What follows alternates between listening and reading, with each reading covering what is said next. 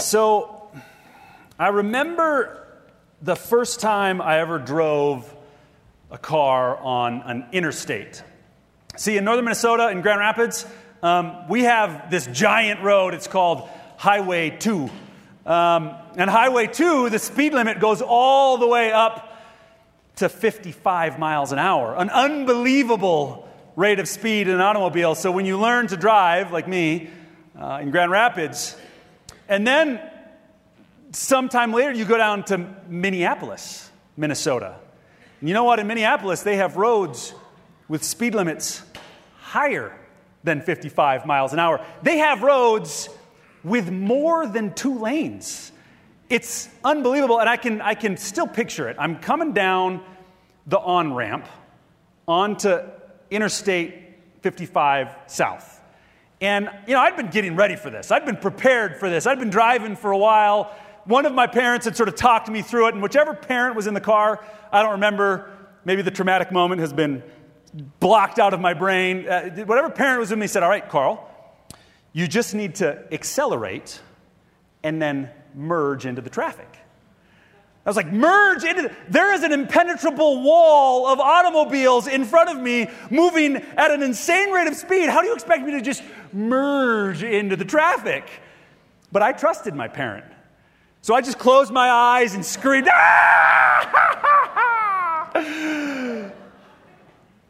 That might be an exaggeration. I don't know. But what I do know is somehow I kept going the way I was going. I increased my speed, and space just opened up. And I came in, and the cars came around, and we merged. Now, this first time that I merged, it was very scary, but it turns out I really like merging. Like sometimes I just want to go drive on C470 here just so I can merge, because I think it's a miracle every time that numerous human beings, all traveling the direction they want to go, going to the destination they're trying to get to, will somehow manage to adjust and adapt so we can all move in the same direction to get. Maybe we actually need to learn how to merge in life even more significantly. And it turns out, I really think the merge is the traffic metaphor that describes our preference for how to do life. Because here's the thing about the merge. When we merge effectively, I get to keep going wherever I want to go. I get to keep traveling in the direction I want to travel. I get to keep traveling at the speed I want to travel. If I do it rightly, I only need one pedal when I merge, the gas pedal. That's the only pedal I need to use.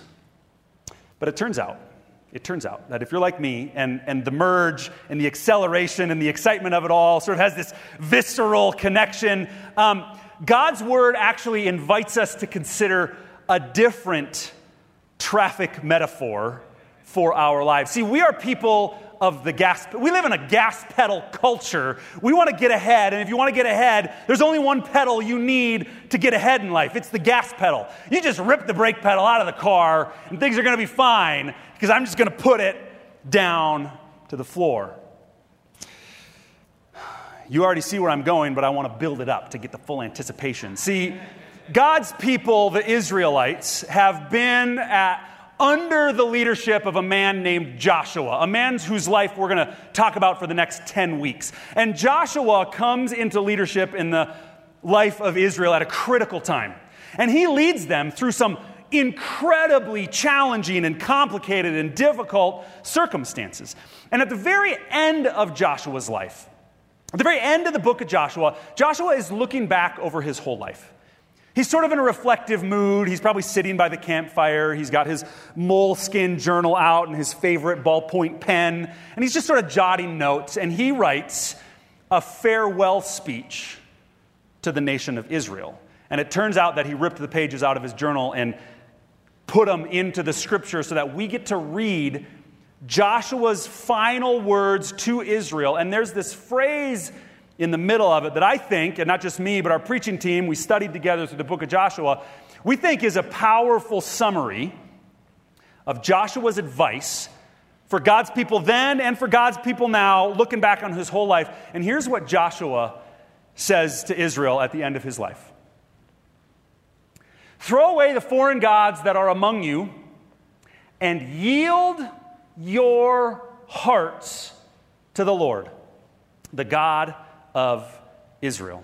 Joshua decides that if we're going to use traffic metaphors, which he wouldn't have because something about timelines, but if we are, there's one traffic metaphor that's actually the best one. It's a guide for us. If we're people that do want to get ahead in life, but not just in life according to the world around us, but if we want to get ahead in life according to God's ways, we actually need to use that other pedal. The one that doesn't just make us go faster, but actually prompts us to slow down. The one that doesn't just keep me going in my direction, but causes me to stop and pause long enough to consider, is there a different direction I need to be going? I would like to spend the next 10 weeks with you studying through the book of Joshua, asking one question that I put on a card so you can tape it to your bathroom mirror or right in the front of your windshield of the car. Okay, maybe on the dashboard of the car. I'd love us to take 10 weeks asking the question, what does it mean to yield my heart to God? If I could have things my way, if I could organize your life the way that I would like to organize your life, I'm glad that I can't and I don't. But if I could, I would suggest, would you make this question the first thing on your mind when you wake up for the next 10 weeks? That makes you go, how do I do this throughout my whole day today? Would you try to make this the question that as you lay your head on the pillow at the end of the day, you think, did I yield my heart to God today? Make this question like that prized possession you carry with you every minute of every day, that device that allows anyone on the planet to interrupt whatever you're doing, no matter what. Let this question interrupt your day throughout the day. I had the picture, what if this question became like those people with little dogs who they just can't ever part with. So they get strollers for their little dogs to walk around the park, and they get little purses to put their little dogs in because heaven forbid I would ever be separated from my small dog. What if this question, how do I yield my heart to God, was kept with us closer than anything else for the next 10 weeks of our lives? That's how I want to start this sermon series. And what I hope is, over this time of reading a story about how God's people tried to be God's people long ago, I hope that we might get a little clearer on our answers for this question in our lives as individuals and as a community today. How do I yield my heart to God? That's what we're going to talk about. And with that, I want to jump into the text for today. We're going to be in Joshua chapter 1. If you want to open your Bibles, whether on your phone or physical Bibles, go ahead and open that. And we're going to read in just a little bit Joshua chapter 1, verses 5 through 11. But I want to set the stage of where we're at. Because as you know, anytime you drop down into the middle of a story, and the book of Joshua happens in the middle of the story of God and his people Israel. Anytime you drop down in the middle of the story, you run the risk of missing some critical things. So let me briefly introduce where God's people are in their life at the beginning of the book of Joshua. I'm going to start this sort of high-level retelling of the story with God's promise to Abraham. God said, Abraham, I'm going to bless you, I'm going to make you a great nation, and I'm going to bless that nation. And the reason God wants to bless his people Israel is not the way that we think of blessing often. I mean, often in our world, blessing can become a very inward-focused thing. We're like, hey, I got more, so that's good for me. Blessing can often be something that when it comes to me, I'm grateful for it, and who cares what else is going on in other people's lives. But for God, blessing always has a critical function. God said to Abraham, I'm going to make you a great nation of Israel. And I'm going to bless you in abundant ways. And the reason I'm going to bless you, and this is the reason God always blesses anybody ever. If you've ever been blessed by God, okay, quick show of hands. Does anybody say, I think I've been blessed by God at some point in my life? Have you ever been like, yes, I can think of a time, this was a blessing, I've been given by God. Anytime God blesses a person or a group of people, it's always so that those people might be a blessing to others. God said to Abraham, I will bless you to be a blessing. And that blessing that God wants to give is always intended for all people. You want to look it up in the ancient Hebrew, you know what all people means? It means all people. If you want to look it up in the Greek, when they translated from Hebrew to Greek, you know what all people means? It means all people. Who are the people excluded from God's desire to bless? Nobody is excluded. So we're reminded, when we look back at the early part of the story, we're reminded that what we're talking about is a story that describes God's desire to bless all people. We're going to read the book of Joshua, and it's going to be a continuation of a story about a God who wants to bless his people in order to bless all people. But then here's how the story continues. Israel becomes a great nation. However, they then get stuck in slavery.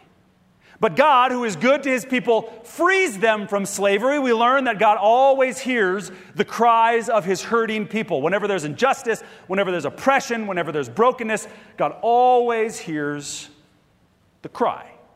And after they're freed from their slavery, God says, all right, I'm going to take you to the promised land. I'm going to give you some land. It's a very nice piece of real estate. And you know that real estate is a good investment. So I'm going to get you a good piece of land so that you can be blessed to be a blessing in that land. It's not too far away. If you look at the map, you kind of do the math, or if you Google it, you can average out from where the Israelites were freed in slavery and the route they take to the promised land. It's about 500 miles. 500 miles. Okay, is that a big journey? Is that a short journey? Well, if you're like me and when your first child is about to be born and you're in Zhengzhou, China, and Beijing is where the hospital is and it's 500 miles away, you can get on the bullet train, and that's just a 3-hour journey. If, let's say, it's 2 a.m. and so you missed the last bullet train, you can still just get in a taxi cab, and it's only an 8-hour journey. 500 miles, if you look in the Guinness Book of World Records, there is a man who ran in 7 consecutive days, he took little breaks, 524 miles. You could run 500 miles in 7 days. If you're like our worship pastor, David, and you want to go on sabbatical, and you want to go to Spain and hike the Camino, it's a 500-mile trail, you can do it in about a month. The Israelites have a journey of 500 miles to get from slavery to the promised land, to get from where they were oppressed to where they might be free. But there's a lot of Israelites, right? It's not just one guy running. It's not just a father and a son backpacking. This is hundreds of thousands of people. So it must have taken more than a month, right? I mean, maybe they took their time and it took a whole year. Maybe they decided to camp out at the little oasis that they thought was really nice. Heck, maybe it took them 5 years. Maybe it even took them 10 years. But it's just 500 miles, right? No. A lot of you know this story already. How long did it take the Israelites to cover 500 miles? It took them 40 years. 40 years. On Wednesday, I'm going to be 40 years old, which means if I was born the day of the Exodus, I just now, on Wednesday, am getting to chapter 1 of the book of Joshua. That wasn't in the notes, but you guys just sang happy birthday to me, so I had to put that in there.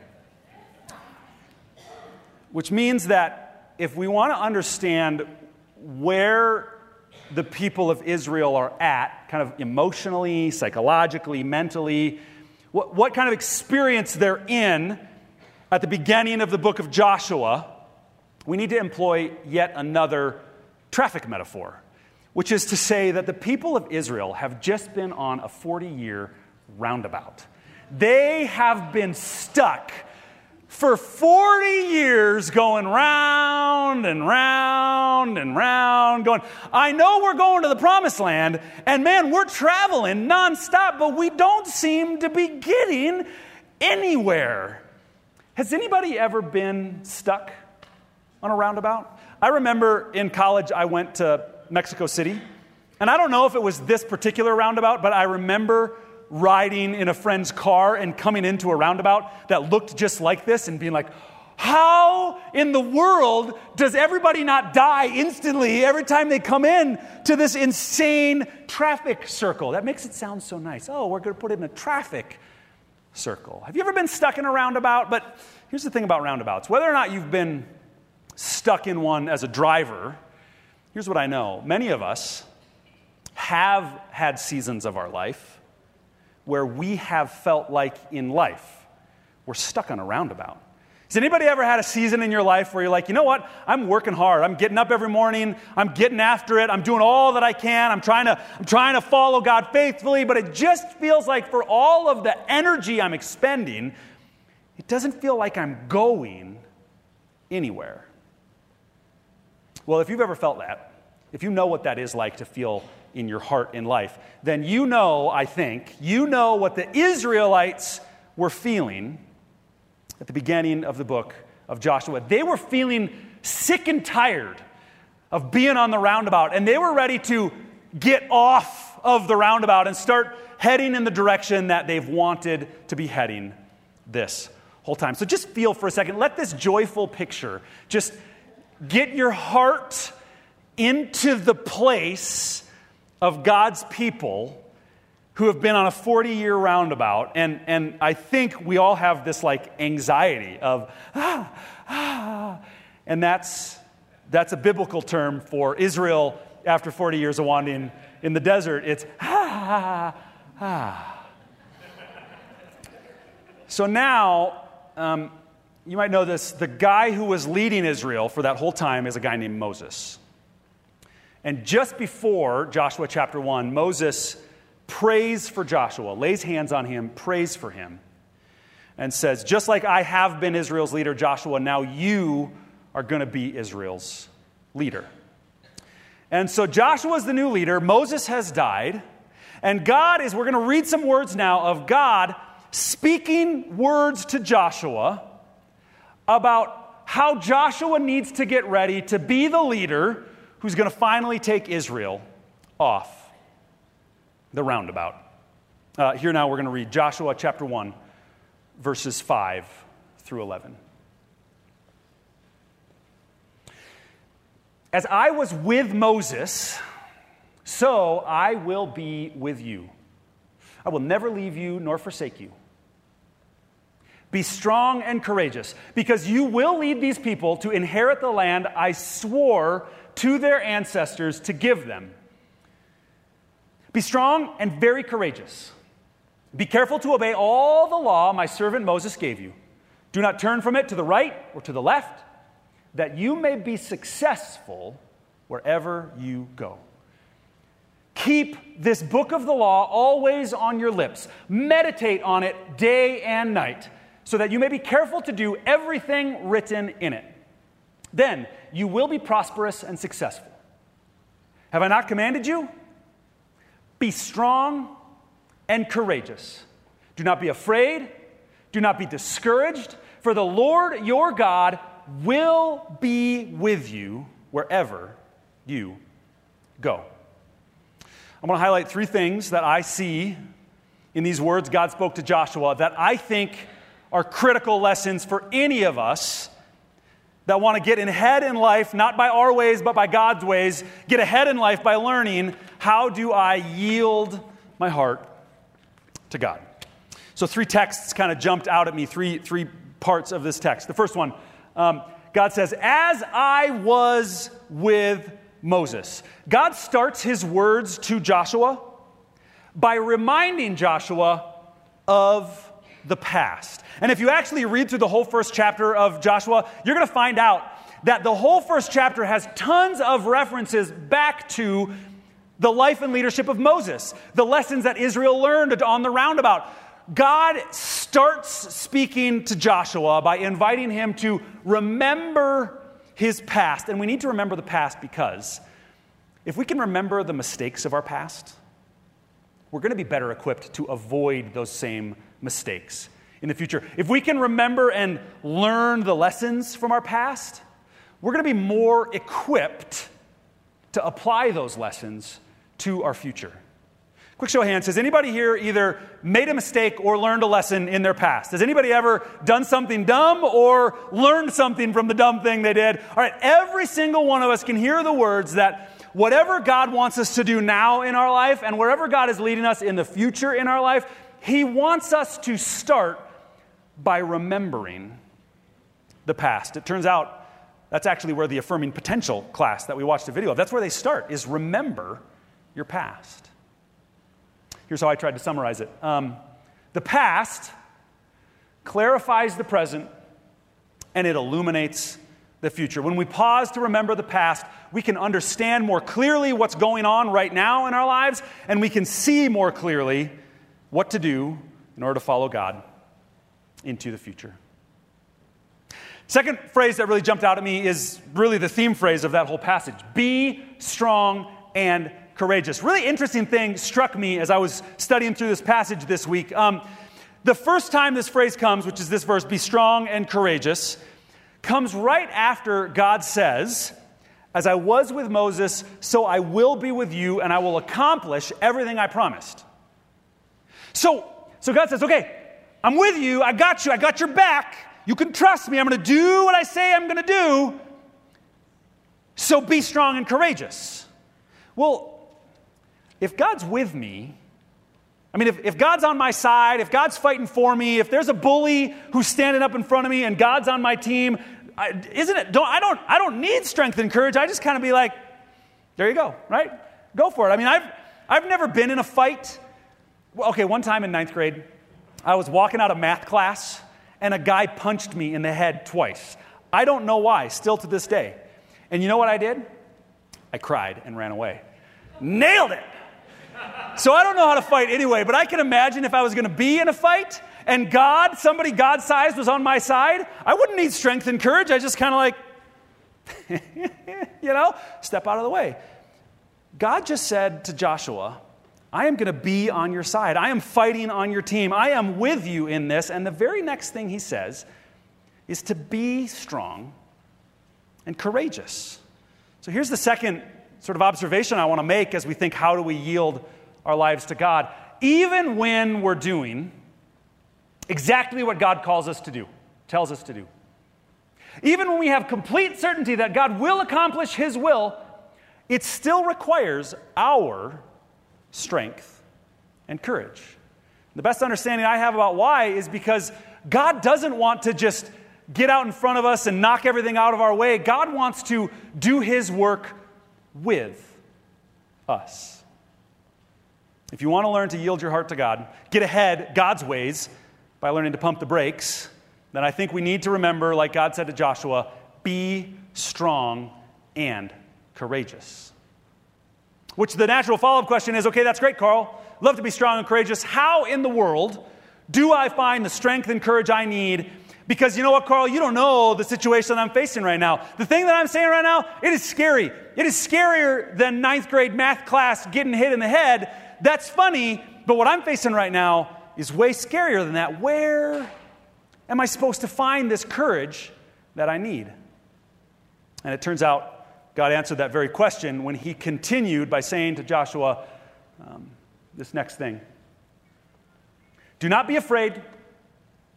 Do not be discouraged, for the Lord your God will be with you wherever you go. The third lesson that I want to actually take a couple minutes right now to dig into a little deeper of how do we learn to yield our hearts to God is we do that by remembering a core, a central, a critical truth about who God is. A truth that God didn't just say to Joshua way back then, but God Himself, Jesus Christ, when He was on earth, said to all people for all times, Jesus said, surely I am with you always. How do we find strength and courage? We do it by remembering that God is with you.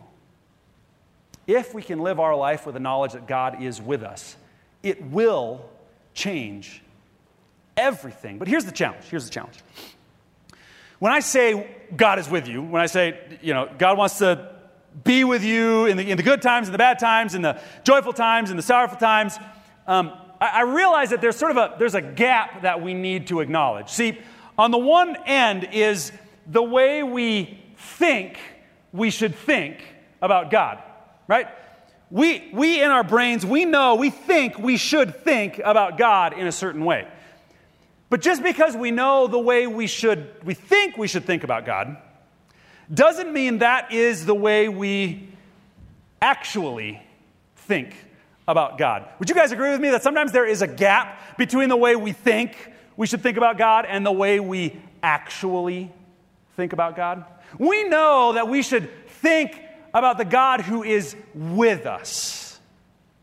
But it turns out that there's some pretty common different ways we actually think about God. And I want to take just a second to consider 4 of them, not that I came up with, but that a number of different authors, writers, pastors, teachers have reflected on many times and places. If we're going to think about the gap between how we should and how we actually think about God, there's 4 different ways that pop up. Any one of them might sound most familiar to you. Some of them might sound a far cry from you, but all of them might help us reflect on how is it we ought to think about God. So here's some of the ways that have been observed that people actually think about God. First, sometimes we think about God like we are over God. This is what we call the vending machine God, right? Look, God's over there, and he is in a nice little box, and the box is actually refrigerated so that my Frappuccino comes out pre-cooled. And the way I relate to God when I think I'm over God is I just get my little coin jar of faith, and I take out a couple prayers, and I take out a couple Bible memory verses, and I just drop them in. And when I drop in those coins, you know what comes out? The ice-cold, refreshing coffee beverage that I want. Nothing more, nothing less. It's just God gives me exactly what I want. You know why? Because I am over God. Maybe at some point you've thought about God more like the vending machine God. Or there's the opposite. There's what I'm going to call the wormtail understanding of God, or thinking of him as though you are under God. You might not know Wormtail is a character from the Harry Potter novels, right? And Wormtail is this character who decides to serve the bad guy. And literally, every time Wormtail shows up in one of the scenes, he's depicted as this like scared, whimpering, sort of just nervous. Every moment, Wormtail is afraid that his master is going to smite him and hurt him and push him down under his thumb. And sadly, far too often, God is pictured as an angry God up in the sky, lording over us, and we are under him, and we better be afraid of what God might do to us. I wonder if you've ever experienced thinking about God as though you are wholly under him. The next option is what some people call living life from God, or what I'm going to call the employee version of God. Well, God's my boss, and I get from my boss the work that I'm supposed to do, so I'm just going to go ahead and get the work done, check the check boxes on my to-do list. If possible, I'm probably going to try to check out a little early on Fridays, and maybe the boss won't notice. Heck, if I'm really good, maybe I can work for God, get my work from God just 1 hour each Sunday morning. And if that keeps the boss happy, then everybody's happy. Or there's the inverse of from God, which is living our lives for God, which is the one that might sound the best, is the one that has the most redeeming qualities to them, but is dangerous. When we live life for God, we're like the waiter. Yes, God, I am here to serve you. I will do whatever you want. I will get whatever you say. I will go wherever you go. And living life for God is a good thing, except if that's the only way we understand God, and it becomes just one directional. I'm just here to do for God, but apparently God's never here to do anything for me. Just like all 4 of them, there might be some nugget of truth.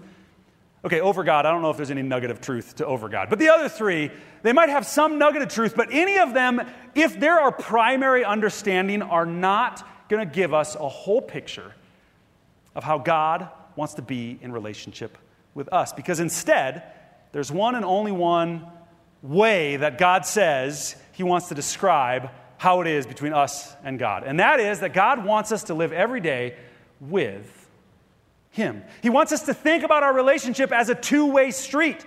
Even though, yes, He is the Creator and He is above and beyond all things, He came down to earth to be with us. And understanding God this way is where we find our strength. With God is where we find our strength. Which brings us, as always, to the most important question: what is your move going to be? If you can acknowledge that maybe you like to merge, maybe you like to use just the gas pedal and keep going your direction.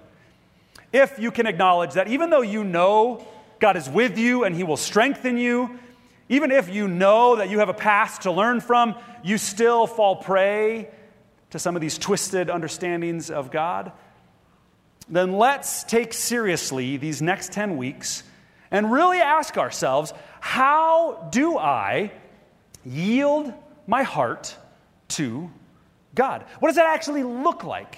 How is that actually going to show up?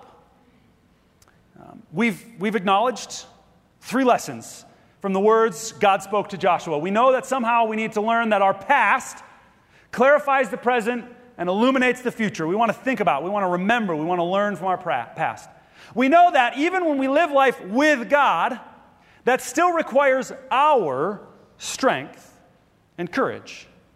And we know that we find that strength and courage by more and more shaping our minds, shaping our hearts, shaping our lives, thinking about, understanding, experiencing God as the God who is with us. But here's the challenge we face. We go, okay, Carl, think that God is with me. Okay, that's great. I'm gonna go ahead and I'm gonna think that God is with me, and I'm gonna try really hard to remember that God is with me every day. Right? We live in my observation is we live in a culture that often thinks the solution to most problems is, I'm just going to try harder. And if I try harder, then maybe next time I try harder, I'm going to do better. But the problem is, living the with God life is not at all like trying to run a 50-yard dash where maybe trying harder will help. It's much more like running a long-distance race. Here's the thing about a long-distance race. I don't care how hard you try. If you haven't trained, your trying will be worthless. If we want to learn to live the with God life, we have to resist that urge to be like, I'm going to try really hard to do it. And we have to instead say, how can I train with the knowledge that good training improves the strength of my trying? I want to suggest 3 ideas, and here's what I'm going to ask you to do. Take your card, and at the end, I'm going to suggest 3 ideas. I'm going to say, pick one. And if you would, write it on the back of your card, and would you pick one, I might call it training plan, that you can engage for the next 10 weeks as a specific, practical, hands-on way to try and train in your life to learn how to more fully yield to God.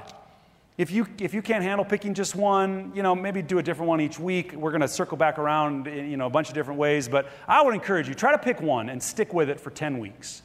3 quick practices, all of them coming somehow from Joshua chapter 1. First, came straight out of there. Meditate on God's word. Interestingly, when I think of the word meditate, what often comes to my mind is closing my eyes, thinking thoughts silently in my brain. Meditation in our language is often an individual, silent act.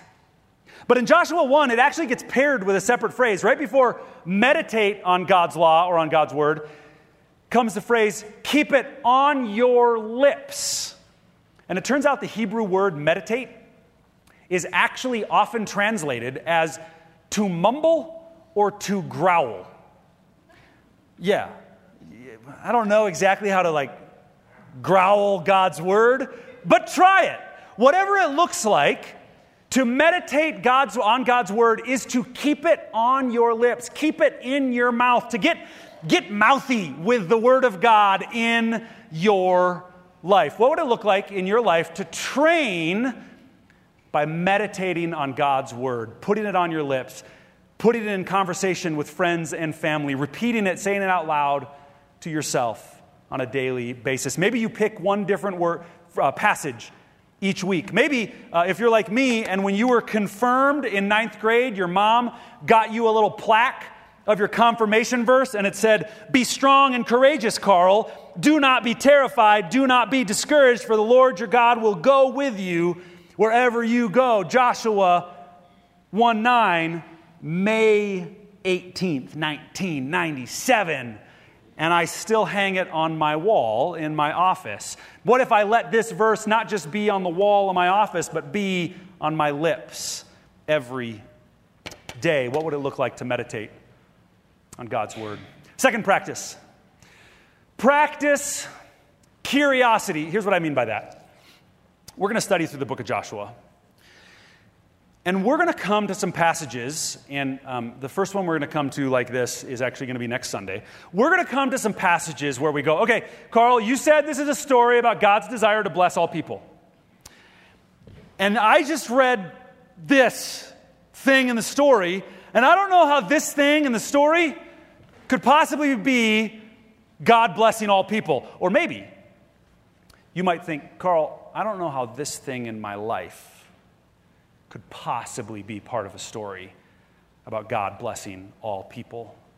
Heck, maybe you're actually in a context right now where you've got some serious struggle, maybe conflict that you're really wrestling with, and you're going, how can this conflict, this challenge, this pain possibly be part of God desiring to bless all people? Here's my quick observation. Whenever you experience conflict, right? When a boy comes out of geometry class after you and punches you in the head twice, there's three responses that, you guys know this, are sort of ingrained into us even biologically. Those three responses are fear or flight, like I did. I'm getting to chemistry class or science class right now. Or fight. Whenever pain, challenge, conflict rises up in front of us, these are our natural responses. Maybe, I don't know if you've noticed this, but maybe you've noticed this.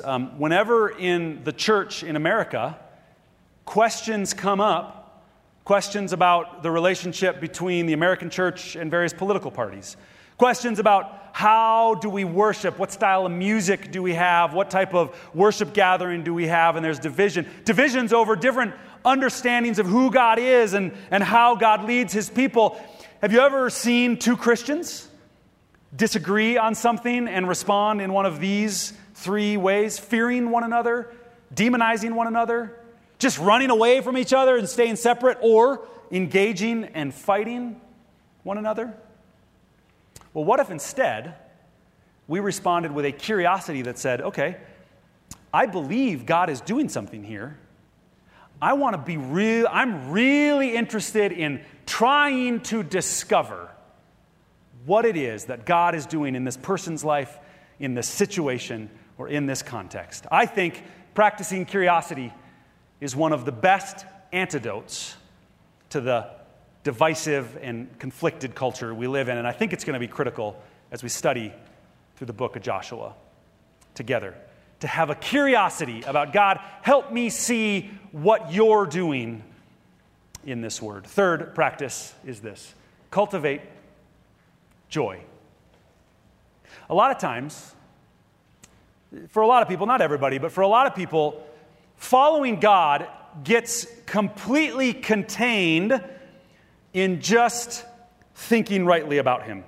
If I can understand God properly, if I can have the right ideas in my head, the right thoughts in my brain, then that's all I really need to do. And my heart, it really has nothing to do with it. I think a lot of the American church would benefit from learning how to cultivate joy in our journey of following God. And I want to paint a little picture of what I mean by cultivate joy. See, my youngest son, Asa, he turns 3 in about a month. And Asa is in just a fantastic stage of life right now. Okay, there's some challenging things, but I'm going to focus on he's in a fantastic stage of life right now. I pick him up from school a few days every week. And when I pick him up from school, pretty much every time right now, I come in and I open the door, and he's almost always on the back side of the room, and he's usually behind this little toy container thing. So I can usually see just the blonde tufts of hair poking up. And one of the teachers says, "Asa, look who's here." And then from across the room, I get to see, "Daddy!"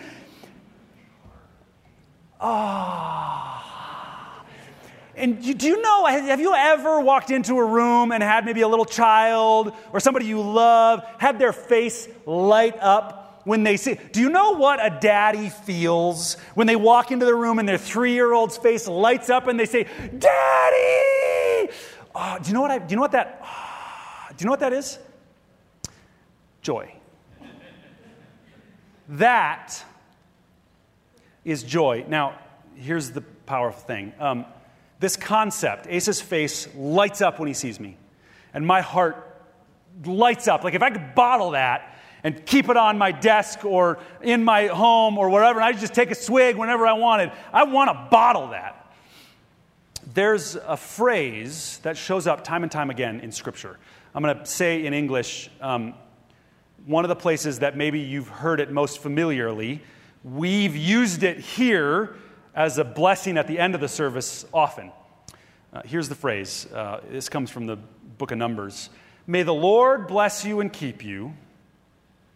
May the Lord make his face to shine upon you." In various translations, that idea of God's face being upon you or shining upon you often actually gets reduced. They take out the face part and they just translate it to one word: joy. But the biblical image for joy is God's face lighting up when he sees you. Turns out, I think that's what God had in mind when he said to Joshua, "I will be with you. And my face is going to light up every time I see you." And I think if we could bottle that knowledge up, that God isn't just with us, but his face lights up when he sees us, I think that would be transformative in so many of our lives. So here's where I want to end. Take this card. Would you join me on a 10-week journey of studying the book of Joshua, of trying to answer the question, how do I yield my heart to God? Would you pick one practice? Maybe meditation on God's word. Maybe practicing curiosity. I forgot the second one. Maybe cultivating joy. And let that be a way to train yourself in all circumstances to yield to the work that God wants to do in you and through you and with you. Would you pray with me? God, we acknowledge that far too often we do just want to merge. We want to get on the fast lane. We want to hit the gas pedal. We want to keep moving our direction. We want to see the speedometer increase, go up and to the right.